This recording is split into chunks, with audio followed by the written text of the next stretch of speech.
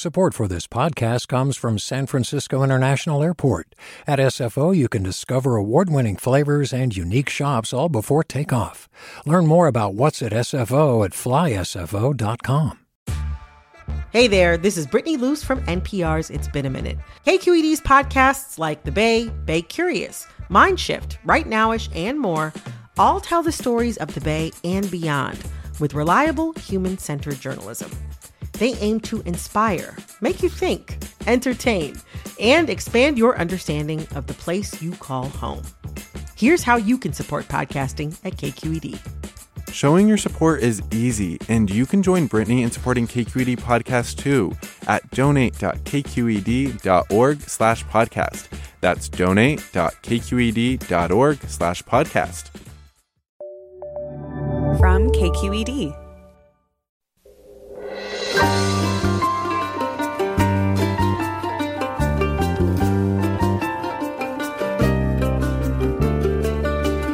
From KQED Public Radio in San Francisco, I'm Michael Krasny.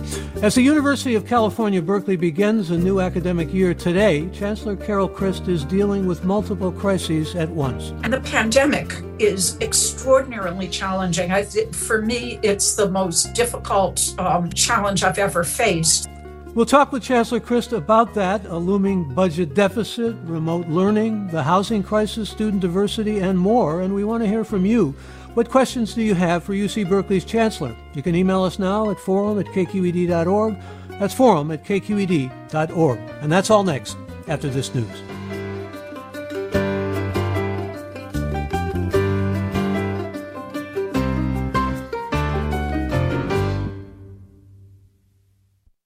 Welcome to Forum. I'm Michael Krasny. Today marks the start of classes at the University of California, Berkeley, and like other colleges and universities across the country, the school is trying to adapt to the coronavirus pandemic while also facing a $340 million budget deficit. At the same time, the nation is grappling with demands for social justice and racial equity, struggles Berkeley has long wrestled with, and in this hour, we'll talk with UC Berkeley Chancellor Carol Christ about how the university is responding to the pandemic, student needs, and financial challenges. And welcome, Chancellor Christ. Good to have you with us. Thank you very much for inviting me. Glad to have you. I think the place I'd like to begin with you is just to hear what you have to say about how prepared and how confident you are about remote instruction. We've spent the summer developing our remote instruction. In the spring, we went remote on 2 days' notice, really on the fly. But we've done many things over the summer. We had awarded 300 graduate student instructor pairs fellowships to develop their courses remotely using best practices in remote instruction. We've created a set of 30 courses we're calling Semester in the Cloud, very frequently taken courses that we've invested a lot in to make as good as they possibly can be. 1,000 of our faculty took a workshop in remote instruction this summer. So we're really trying to use the best practices, best wisdom to make remote instruction as good as it possibly can be. And what about students with special needs, or for that matter, faculty who really aren't up to snuff with remote learning and really need more technological background? We are providing lots of resources for the faculty. Lots of our faculty are saying, I discovered a muscle I didn't know I had. And so I myself, for example, am teaching remotely this fall as a course, a seminar in Frankenstein. And we have people in our Center for Teaching and Learning that are helping instructors like me make the adaptation to the remote modality. And we have a very active disability services office that is helping students who need accommodations receive the accommodations that they need. And what about preparation with respect to COVID-19? All incoming students are going in the residence halls. Those who are going to be in the residence halls, I know, are going to be required to take tests, and there will be free tests for students and faculty, and there's also a healthy pledge. But do you feel, again, confident that you're really are going to be able to deal with this, particularly in terms of students congregating, which has been a problem on so many campuses? I feel confident that we have put in place the right protocols, that we tested all of our students who live in the dorms before they moved into the dorms. And of the 1,400 tests that were complete on Sunday, there were only 3 positives, which is really good news for us. And the students are now supposed to seclude themselves for a week, and then they will take another test. We've just decided to extend we're going to test our students in congregate living twice a week during the semester, and we have just decided to extend that testing protocol to congregate living like fraternities, sororities, co-ops that the university doesn't own or control, to make sure what we need to do, what we think the best practice and best wisdom is to identify cases very early and then isolate those people, students who test positively, quarantine any close contacts that they have, so we can prevent outbreaks from developing. Our greatest concern, of course, is the concern I'm sure many college presidents, university chancellors have, is what happens with socializing off campus. And we're trying to use all of the persuasion that we have to encourage students to observe the public health measures that both the city and the campus have mandated. What does that mean in terms of consequences for those who violate the health orders? They're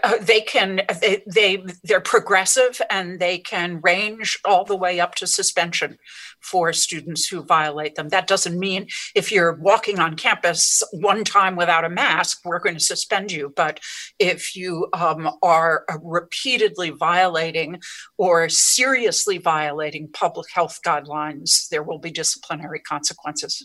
Well, I know there's a mask on the bear statue outside of Zellerbach Hall. There's also a pledge. Tell us about the pledge and what really consequences or likelihood that's going to be followed. Just in my walking around Berkeley, my driving around Berkeley, students seem to be observing certainly the direction to wear masks. The campaign that we have, our Bears Protect Other Bears, and we're trying to appeal to students' sense of community responsibility, that this is something that you owe not just to yourself, but to your community. And I just was talking to someone yesterday who was walking across the Clark Kerr campus, that's one of our residential complexes, and said the students were all social distancing, they were wearing masks. So I have confidence that our students will act appropriately, and if they don't, there will be consequences. We're discussing the present and future challenges facing UC Berkeley with Chancellor Carol Christ. And if you have questions for the Chancellor about how UC Berkeley is handling the pandemic and the budget crisis, and we'll talk about the budget crisis in just a moment, you can give us a call at our toll-free number. The number to call is 866-733-6786. That number again, toll-free, 866-733-6786, or get in touch on Twitter and Facebook. We're at KQED Forum, or email any questions you may have to forum@kqed.org. And Chancellor Christ, before we get into budget matters, UC Berkeley recently admitted its most ethnically diverse freshman class in more than 30 years. And how is this done? There are, I know, challenges that are ongoing, and I know that those numbers have always been ones that you want to advance farther, but what's being done to address concerns about racial inequity? I appointed, this was more than a year ago, 3 working groups to address issues related to undergraduate diversity, one on outreach and yield, one on our admissions process itself, and the third on the campus experience. We got those reports about a year ago, and we've proceeded to implement the recommendations. The recommendations on outreach and yield and and also on changes in the admissions process, obviously have had results. We also have an outstanding new leader as our Director of Admissions, Femi Ogundele, and I think it's both his leadership and the changes that we made that enabled us to admit a very much more diverse class. Much more meaning what? Can you give us some numbers, please? Yes, we admitted over 700 more African-American students, and I think it's about 3,000 more Hispanic students, Chicanx, Latinx students. I know diversity has been a top priority for you since you began back in 2017. It's been helped to some extent, I imagine, by these Fiat Lux scholarship endowments for high-achieving, low-income, first-generation students. It's courtesy of generosity, really, of Bob and Colleen Haas. Bob Haas, former CEO of Levi Strauss. We're talking, that's a historic gift of $24 million to support undergraduates at Berkeley. On the other hand, and I don't want to get too in the weeds here, but I know you're consumed by the budget because we're talking about $340 million short of what the budget projection was to be by the end of 2021. Talk about how you're dealing with that.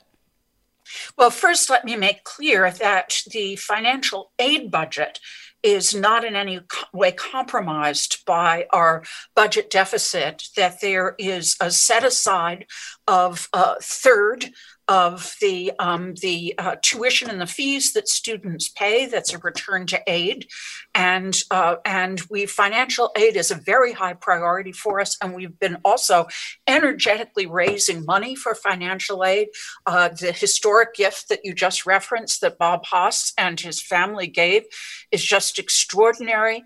We also had $1 million gift from Kathy Kwan for immediate grants and aid for students suffering emergency economic hardship as a result of the pandemic. That was a matching grant, and we've been raising the match. So our alumni, our supporters, our donors have really been stepping forward with making gifts to the university to help our students.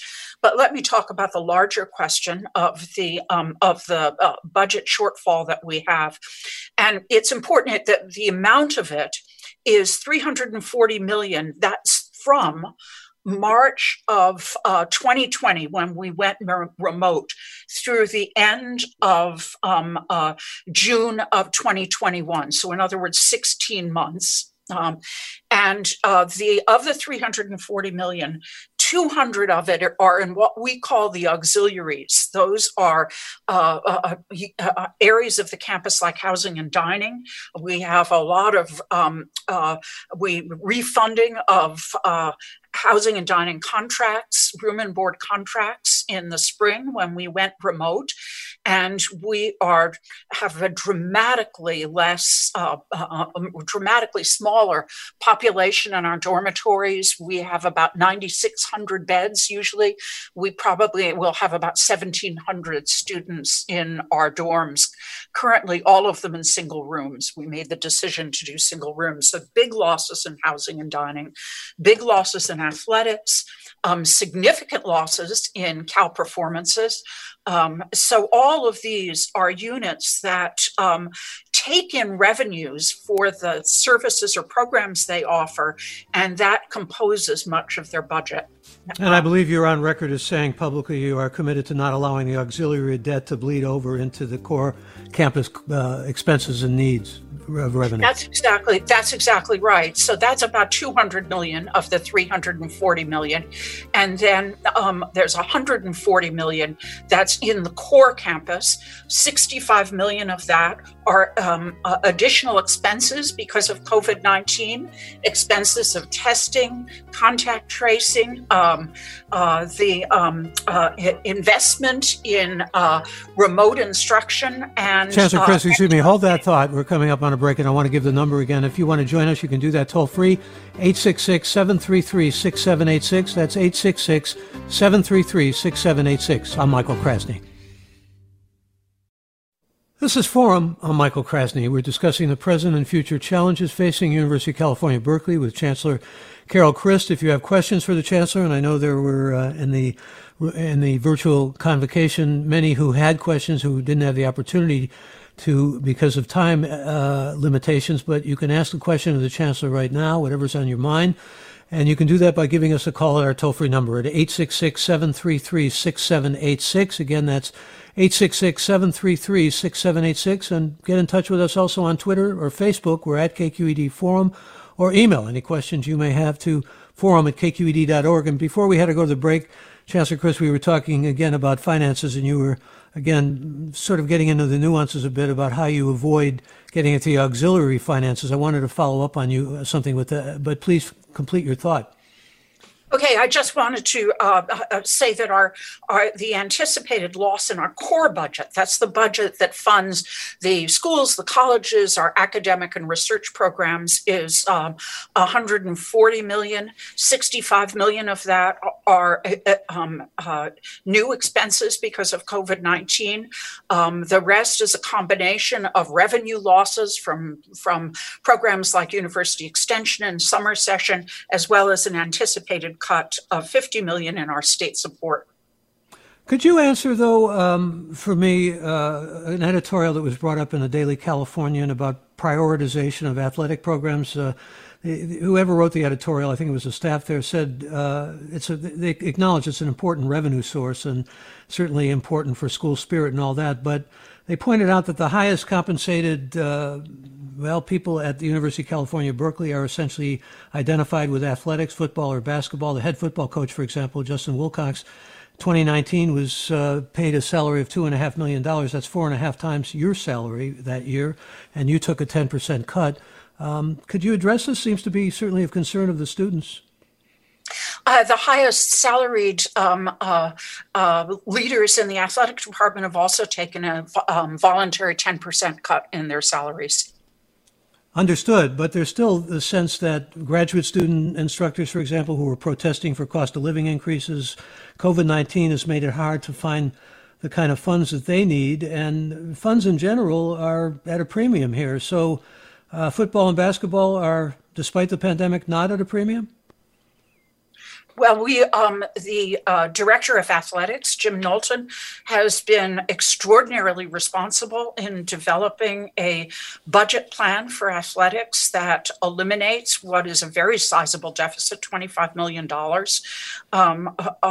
over a period of years. He's done it through 10% cuts to all sports, as well as voluntary salary reductions of highly compensated employees, plus various other measures that he's taken.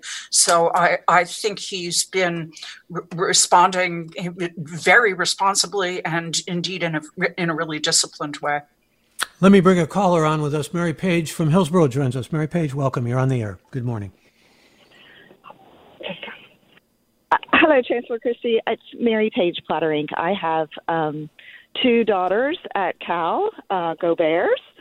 And I was interested to hear about you, but they're both in off-campus housing. I have a junior who's in a private apartment and a freshman who's at the Metropolitan, which is essentially a private dorm, I guess, is what it looks like to me. And I'm just wondering if there's an opportunity for them to participate in the testing protocols as they're trying to be very safe and socially distanced. But of course, they're college kids, and so they're looking to build their own little private bubble.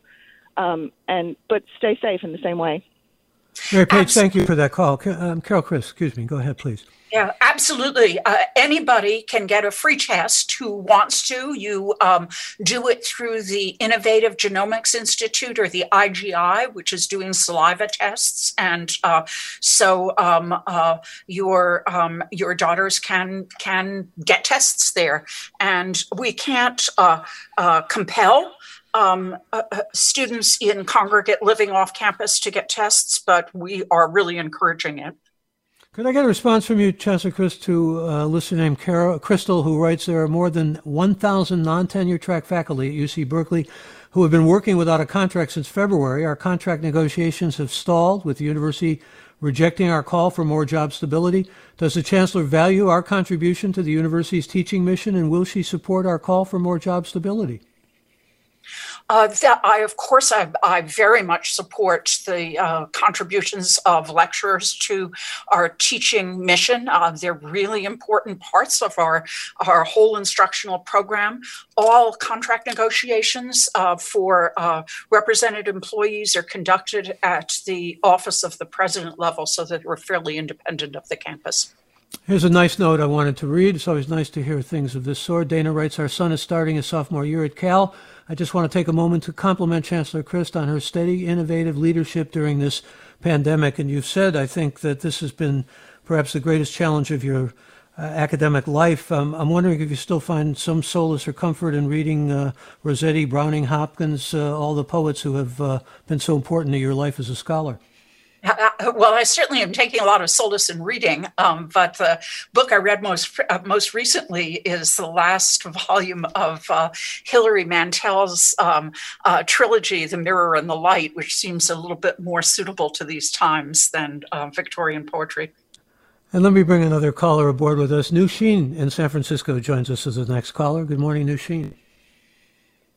Good morning. Hi. I'm calling from San Francisco. I'm sorry, Nusheen. We've got a bad connection here. I hope you can maybe try to get you on to a better connection. In the meantime, I'm going to read a tweet for Chancellor Christ from a listener who says, how does the Chancellor plan on dealing with reports of parties? There are reports of parties taking place on Greek Row. We kind of touched on that before, but this is more specific about the fraternity sorority scene, I guess.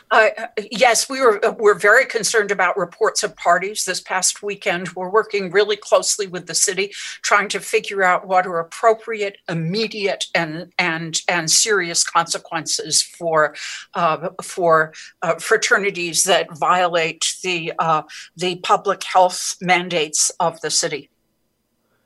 And another listener asks, will there be changes in the freshman admission process for the fall of 2021? Yes, there certainly will be changes as you may know, the whole University of California has gone SAT optional. That's because it's really impossible to take the SATs in the way in which they have been taken.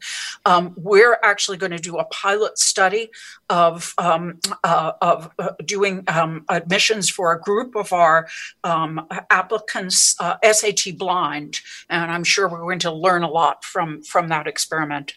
If you've just joined us, we're discussing the present and future challenges facing the University of California with Berkeley Chancellor Carol Christ. And if you have questions for the Chancellor about how you see Berkeley is handling the pandemic and the budget crisis and really the problems related to racial injustice, you can give us a call right now at 866-733-6786 or get in touch on Twitter and Facebook. We're at KQED Forum, or email questions you may have to forum@kqed.org. I think Nusheen's line is okay now. Nusheen, let's hope so. Good morning. Hello, good morning. Can you hear me now? Yeah, I think we're okay. Thank you. Okay. I had the pleasure to be a student at UC Berkeley a few years ago, and it's great to hear that they're trying to bring more diversity to the campus. My question for your guest is what is their policy? Students who come from a certain background, they're able to survive and progress in that environment. Because from what I see, we had a few people which are coming from less privileged, families, and it was extremely hard for them to survive in that environment and progress. So I just wanted to know what is their policy to make sure that these students who come from a certain background can actually achieve their goals and progress. Thank you. Yeah, we broke up a little bit more there, Chancellor, but I think she's asking again about retention of students from different backgrounds. Yes, we are committed not only to admitting a more diverse class, but also making sure that those students thrive, that they succeed. We're committed to eliminating gaps in graduation rates between our underrepresented students and our majority students. So we have lots of different programs that support students. The EOP program it supports all low-income students. We have centers that are dedicated to each of our main underrepresented groups. And there are just lots of programs that we have developed and are continuing to develop to make sure that students have the kind of support that will allow them to succeed in achieving their educational goals. And a tweet from a listener who asks, read this tweet straight, will there come a time when white California students will benefit from affirmative action as a means of increasing Berkeley's diversity? Oh, that's so far in the future. I really can't project. Right now, we both Hispanic, Chicanx and Latinx and Black students are really severely underrepresented at Berkeley in relationship to their percentage among high school graduates. Another listener wants to know, how will students that study biology and other physical sciences catch up on their important lab classes? That's a really good question. Our faculty have been so creative in trying to figure out how you create a remote alternative to laboratory classes. When we are allowed to return to face-to-face instruction, laboratories will be the first kind of class that we will hold face-to-face, simply because there isn't a complete replacement in a remote format of laboratory work, but our faculty have been just extraordinarily creative. They're putting together kits, for example, that they mail to students. So students conduct experiments with these kits. That's happening in engineering and in physics. In chemistry, they're using GSIs to show experiments on video, and then the students have to do the calculations. So the faculty, I have so much admiration for how creatively they've been adapting to the circumstances of this really changed instructional environment.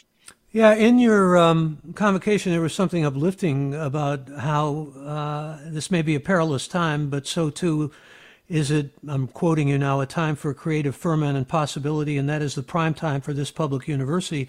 And that's kind of borne out by, well, I was reading about some of the innovations that you're talking about, but also innovations like that commencement out of Microsoft video game that was put together, students, mostly science students, getting together and making hand sanitizers in the laboratory and getting them to Bay Area communities that are in need, that are at-risk populations, all pretty impressive stuff. But I'm wondering also about what your response is to Jeff Remmer, who is chair of chemical and biomolecular engineering, who has said that all this online teaching may make it seem as if that's the way the future should go. I'm paraphrasing him, obviously, but essentially his concern was that techno teaching is not necessarily what we want for the future. I think he was speaking largely about many of the faculty who would prefer not to have it, and to have, or say have to have some kind of hybrid, but certainly not to have it exclusive. Well, I don't think there's any danger that we're going to move as a consequence of the pandemic to an exclusively online environment. Everybody is eager to get back to face-to-face teaching. There are things that face-to-face instruction is capable of that are very hard to recapture in a remote environment. Nonetheless, as I said before, many of our faculty say, I've discovered a muscle that I didn't know I had, and they're not going to forget that they have that muscle when we get through the pandemic. And it's my hope that we can extend extend the opportunity of a Berkeley education to more students as a result of the capacity that we're developing in remote instruction. Some faculty feel that there are some parts of their classes that actually work better in a remote form than they do in person. Very large lecture classes, for example. We were designing a building for data science, our new data science majors, the fastest growing major on the Berkeley campus. We were going to have a huge lecture hall in that building, and we've rethought our plans. We don't think we need really, really large lecture halls anymore because we've discovered other ways of delivering at least that piece of the course content. So what do you do with the large lecture halls? Break them up into small rooms. I don't know. Use social distancing. Here's a tweet from Michael who wants to know, how available are masks on campus? Are there mask vending machines scattered around? Can students get masks at the health center? Yes, they can get them at the health center, and we're providing them at a point where we have when we open our buildings for instruction, we will give masks out at the doors of the buildings to any student who comes in without a mask on. And indeed, as I'm sure anybody knows who spends any time walking in the streets or on stores, the kind of mask wardrobe has become very, very creative. But yes, masks are available. And here's Sarah from Napa. Sarah, join us. You're on the air. Welcome. Yes. Hi. How are you? Thanks for this wonderful conversation. My son is hoping to get into UC Berkeley in the fall of 2021. And my question is, which I'm sure many other parents and students have, how does this pandemic affect the space available for students that are hoping to come in with other students that may defer a year and take some time off before they come back? And so how does that affect the numbers of those that are incoming freshmen, true freshmen, that are hoping to get into Cal? And I appreciate it. Yeah, thank you for that, Sarah. Yeah, that's a great question. And we were extremely strict in our allowing students to take deferrals. Just because you prefer face-to-face instruction to remote instruction was not a reason that we accepted for a deferral. So we expect to be admitting a freshman class next year of the same size as the freshman class this year. Talk about enrollments, if you could, Chancellor Christ. I mean, they're down somewhat, but how do the numbers look from your perspective? The numbers look very good from my perspective. Enrollment planning is not an exact science. There's always some variation from year to year. Sometimes we're a little down, sometimes we're a little up, and we're a little down this year, but just by a few hundred students. And that's not that is not unusual, even in a non-pandemic time. And we feel very good that there are a number of colleges and universities that are reporting real shortfalls in enrollment. That hasn't happened at Berkeley. Let me get a quick call in from Molly in Oakland. Molly, join us. You're on the air. Hi. As I'm sure you know, UC Berkeley has a long history of police brutality against students. And in February over at Santa Cruz, the UCPD used military-grade surveillance equipment and full riot gear against college students and disproportionately targeted and punished Black and POC students, which to me seems more of the same inappropriate use of force and seems evident that UCPD has no problem escalating their force. How do you plan to address this and mitigate the same use of force against students in the coming academic year? Thank you for the question, Molly. Chancellor Christ? We just received a report midsummer from the Independent Advisory Board on Police Accountability and Community Safety. It was a board that I appointed for precisely the reasons that you're identifying, concern about the police in the community. They've made a very comprehensive set of recommendations, and we'll be in several weeks be announcing. We had a public comment period. We got hundreds of comments on the Chancellor report. Christ, forgive me. We're coming up on a break. When we come back, could you give us the details of what those recommendations are? Hold off. We'll be back in just a matter of seconds. Stay tuned. I'm Michael Krasny.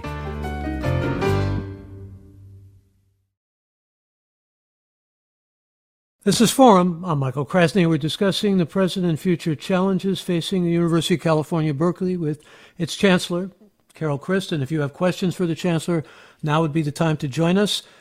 You can give us a call at our toll-free number. The number to call is 866-733-6786. That's 866-733-6786. Or get in touch on Twitter and Facebook. We're at KQED Forum, or email us, forum@kqed.org. Sorry, we went to the break. Chancellor Christ, I was asking you to detail a little bit some of those recommendations with respect to safety on the campus and officers enforcing whatever they need to enforce. Yes, thank you. We've already taken a number of steps that are also consistent with the set of recommendations that we received. We're going to be creating a team of mental health professionals that will be the first responders rather than the police in what we call wellness checks and mental health emergencies. There's a recommendation that we make sure that the equipment that our police force uses is not excessive and not of a military grade. There's a recommendation that we move the police department from Sproul Hall, where it currently is. That's been a long desire of the students, and we've already agreed to do that. We're trying to divest some responsibilities from the police department that it doesn't need to have. And then there are many other recommendations. It's a very, very, 100-page report with many recommendations, but they all are in the direction of making sure that our police department that we rethink our approach to community safety, and with a multi-pronged approach to community safety, not just a policing approach to community safety. Are there other recommendations that have emerged with respect to addressing racial justice and systemic racism, other than what we talked about in terms of at least striving for more diversity and in terms of enrollment? I know in your convocation you talked about the pandemic highlighting the deep racial and socioeconomic disparities among those in the campus community. In fact, I think you said all may be in the same storm, but we certainly are not all in the same boat. So recommendations on that score? Yes, we are going to develop a lot of campus programming, public programming this year to build a greater campus-wide understanding of systemic racism and social justice. We're going to create a permanent working group that will report to me, charged with overseeing efforts to continually improve the campus climate for the Black community. We're going to work with the Black community to identify opportunities to leverage cultural symbols such as public art. There are a number of building renamings that are in process. One of the things that has been most moving to me in speaking with Black students is how urgently they want to know more about Black history on the Berkeley campus. And so we're going to excavate that history, study that history, make it present. We're going to develop training for all parts of the campus community to combat anti-Blackness. We're going to increase research, career, and advising opportunities for Black undergraduate and graduate students. And then we're going to provide startup funding for an initiative called the Abolition Democracy Initiative to build the capacity and impact of African American studies broadly conceived on the Berkeley campus. So there's a lot in motion. Are there specifics with respect to building renaming you mentioned? Yes, the buildings that are there are their proposals for their unnaming, not their renaming, are LeConte Hall. The LeConte brothers, very important figures in the beginning history of Berkeley, were both slave owners in the South and had racist views. Barrows Hall. President Barrows, who's former president of the university, had also views that I think we wouldn't embrace today, particularly about Filipinos. He worked in the Philippines for several years. but also about race more generally.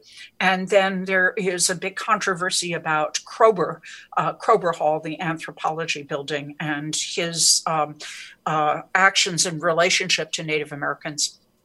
Again, our guest is UC Berkeley Chancellor Carol Christ, and our next caller is David from Sacramento. David, welcome.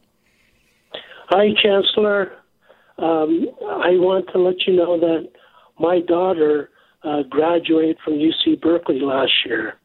The great thing about the university was that, unfortunately, she suffered a mental disability episode in 2018, and she had to take a leave of absence from school. And we worked in coordination with the Disabled Students Program, and they were able to get her back into school and accommodate her academically at her pace. And so with that support from the school, from this faculty, she was able to successfully graduate last year. And I want to thank you, the Chancellor, and the UC Berkeley for that support that my daughter received. And also, as a FYI, because of the pandemic, my daughter decided to apply to graduate school. And in fact, next week she'll start taking classes, of course, virtually, but from Columbia University. And so, again, I applaud and I appreciate what UC Berkeley has done for my daughter and our family. Thank you. Thank you so much for saying that. And I'm so delighted that we were able to help your daughter succeed at her education. There's a tweet from a listener named Joshua who says, going back to the budget issue, is federal assistance available to UC to help close the gap? We have seen federal help for small businesses during the pandemic. How about the UCs? That's a great question. So we already have gotten some federal help in the first CARES Act. We got about $15 million that was direct aid for students on financial aid, and then it was emergency financial aid, and then $15 million that was for the institution. We used it to mitigate the deficit in housing and dining. Whether we get any more help from the federal government will depend on the fate of the HEROES Act and whether the HEROES Act provides money for the states that is targeted for higher education. Our guest again is Chancellor Carol Christ. Our next caller is Colin in Santa Rosa. Good morning. You're on the air. Thank you, Chancellor. In 2017, tens of thousands of video lectures and podcasts were removed under what I understand were equal access concerns, maybe with captions on videos. So even since 2017, there's been a huge improvement in automatic captioning, like in services YouTube. And now that distance learning is going to generate a huge amount of video content, I'm wondering if there have been considerations about reflecting on whether this could change, if these materials could be made available to the public. You could make a case that services like MIT OpenCourseWare have had a much greater public penetration and impact because of their open accessibility. Thank you. Thank you for the question. Yeah, thank you for the question. That's a great question, and I will explore it. We, as you said, in 2017, we took these materials down because the cost would have been astronomical for closed captioning them all. Now, all the materials that are publicly available are captioned, and I believe that our courses are too. So I'll explore your suggestion with the people more immediately responsible for that area of the university. And I thank Colin for the question. And another listener writes, many students made long-term plans, starting leases and housing contracts for the semester before being told classes were moved fully online. Can you please address this transparency issue? That we have been trying to make the best decisions in the most timely way possible. No one could have anticipated, I think, the way the pandemic is unfolding. However, the city of Berkeley created some policy that made it much easier for students to get out of leases. We also provide advice from the Student Advocate's Office for how to extricate yourself from a lease if you don't want to keep the lease. So we're trying to be as helpful as we can. And here's a listener who writes, I'm happy to learn how well Berkeley is dealing with these challenging times. And here's a caller from Berkeley. Matheson, join us. You're on the air. Welcome. Hi. My name's Matheson, and I'm work in the entertainment industry, and I think we're all really concerned how well the entertainment industry is going to recover. We may not be able to get back to work until next year, if not end of next year. I've been recently temporarily laid off from UC, and I'm interested in how UC will support the performing arts with organizations like Cal Performances. So these employees are not left to have to suffer the lack of unemployment when we've lost jobs and our livelihood and better get our medical benefits. So we may lose our jobs, but how is UC going to support and #save the arts so they can return in 2 years and a year when we're able to put on events and produce events again and not rely on digital content? Chancellor Christ. Yeah, thank you very much for that question. I'm really sorry that you have lost your job. No one could be more eager than I about Cal Performances coming back to live performance. As you probably know, we have the Cal Performance just announced, I believe yesterday, a virtual season for the fall. It's certainly my hope that we will get back sooner than next fall to live performance, but we have to see how public health regulations develop, how the pandemic develops. But we are all eager to get the performing arts back performing live in our community. And along those lines, another listener, Michael, wants to know about what facilities are going to be open to students this fall and mentions libraries and recreation centers. And I was thinking also of asking you about, the museum, so many things that are pretty much gone dark and that are shut down. Let's talk about that in the broadest sense, even with respect to tables in Sproul Plaza. Well, the outside tables are open in Sproul Plaza, but I just mean by that picnic tables. There's no tabling. In fact, until the city's health regulations change, we can't open buildings in which students can gather in groups. So the answer to your question is that not much is going to be open. The libraries will not be open, though there's curbside delivery of library materials. The librarians are available to help students and faculty remotely. The recreational sports facility will not be open. The student center will not be open. That the city of Berkeley's regulations are quite strict and really prohibit us from opening many of our buildings for their customary activities. Here's a tough question from a listener named Lisa who writes, I have one son very happy in his dorm at an out-of-state school and one very disappointed son entering as a freshman at a Northern California UC. Why would a student want to attend any UC given looming budget cuts, no in-person classes, decaying infrastructure, etc.? You would want to attend UC, I think, because of our extraordinary faculty.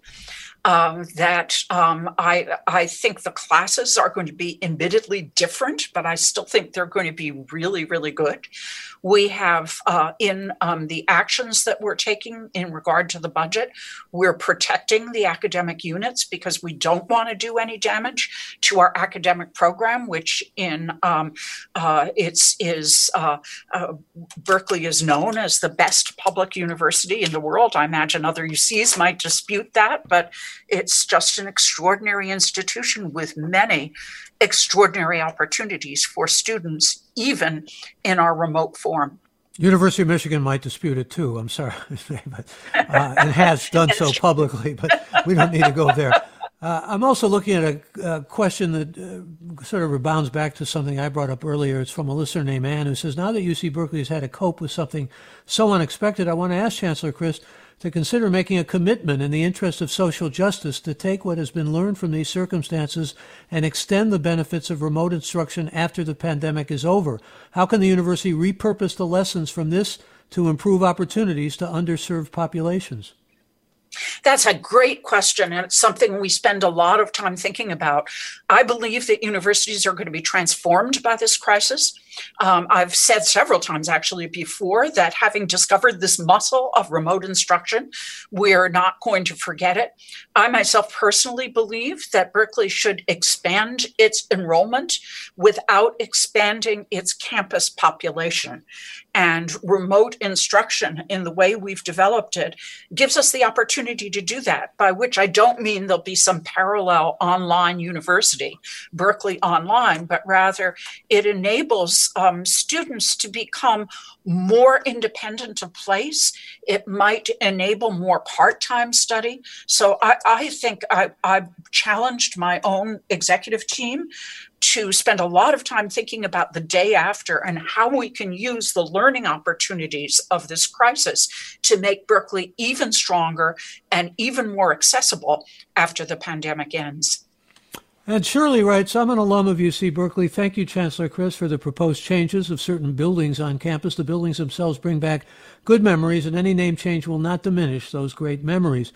And another listener says or asks, do you have a plan not to require a GRE for master's degrees? Requiring the GRE prevents many disadvantaged families who want to excel but are unable to join because of the unnecessary exam and additional costs. Yeah, that's a great question.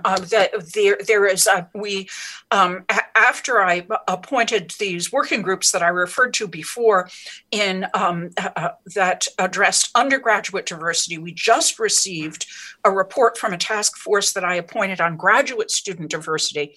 And one of the recommendations from that task force is for departments, programs to minimize the use of standardized testing. So there is a big conversation going on about standardized testing for graduate school admission on campus right now. And it's my guess, the requirements for admission, for application to graduate programs are set by the individual programs. But it's my guess that standardized testing, tests such as the GRE, are going to become much less commonly used. We've got only seconds left, but I'm sorry. No, I'm just interested in asking you, what are you most hopeful about as you begin this new year as the 11th Chancellor of the UC Berkeley campus? What I'm most hopeful about is I think that this moment of urgency about systemic racism and social justice is going to give us the opportunity to make some changes that will stay with us. And, Berkeley is a place where students make intellectual and personal discoveries, and that's not going to stop, even though the form of instruction is largely remote, at least in the beginning of the fall semester. Chancellor Christ, good to have you on with us, and I wish you the best of luck. Appreciate you being with us. Thank you. Chancellor Carol Christ, and try to find the time for more Hilary Mantel and maybe even some poetry. Thank you again for your time, and thank you for joining the Forum program this morning. And I thank you, our listeners, and those of you who called in and participated in this hour ahead with Mina Kim. And for all of us at KQED Public Radio, stay safe. I'm Michael Krasny.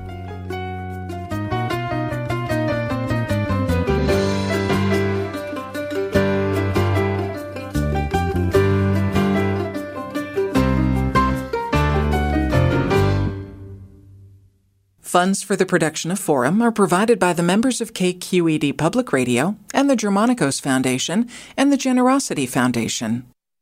Support for Forum comes from San Francisco Opera. Set 10 years after a school shooting, the critically acclaimed opera Innocence takes us into a complex emotional journey where our understanding of innocence and guilt is constantly upended. Kaya Sariaho's ethereal score collapses the past into the present as a community of survivors grapple with how to move forward. Don't miss the highly anticipated American premiere of Innocence, June 1st through 21st. Learn more at sfopera.com. We've all got those parts of our house where the internet just won't go. Well, if you had wall-to-wall Wi-Fi from Xfinity, you could worry less about dead spots. Because with wall-to-wall Wi-Fi from Xfinity, you get fast speeds, reliable connection in every room, and power for all of your devices, even when everyone's online.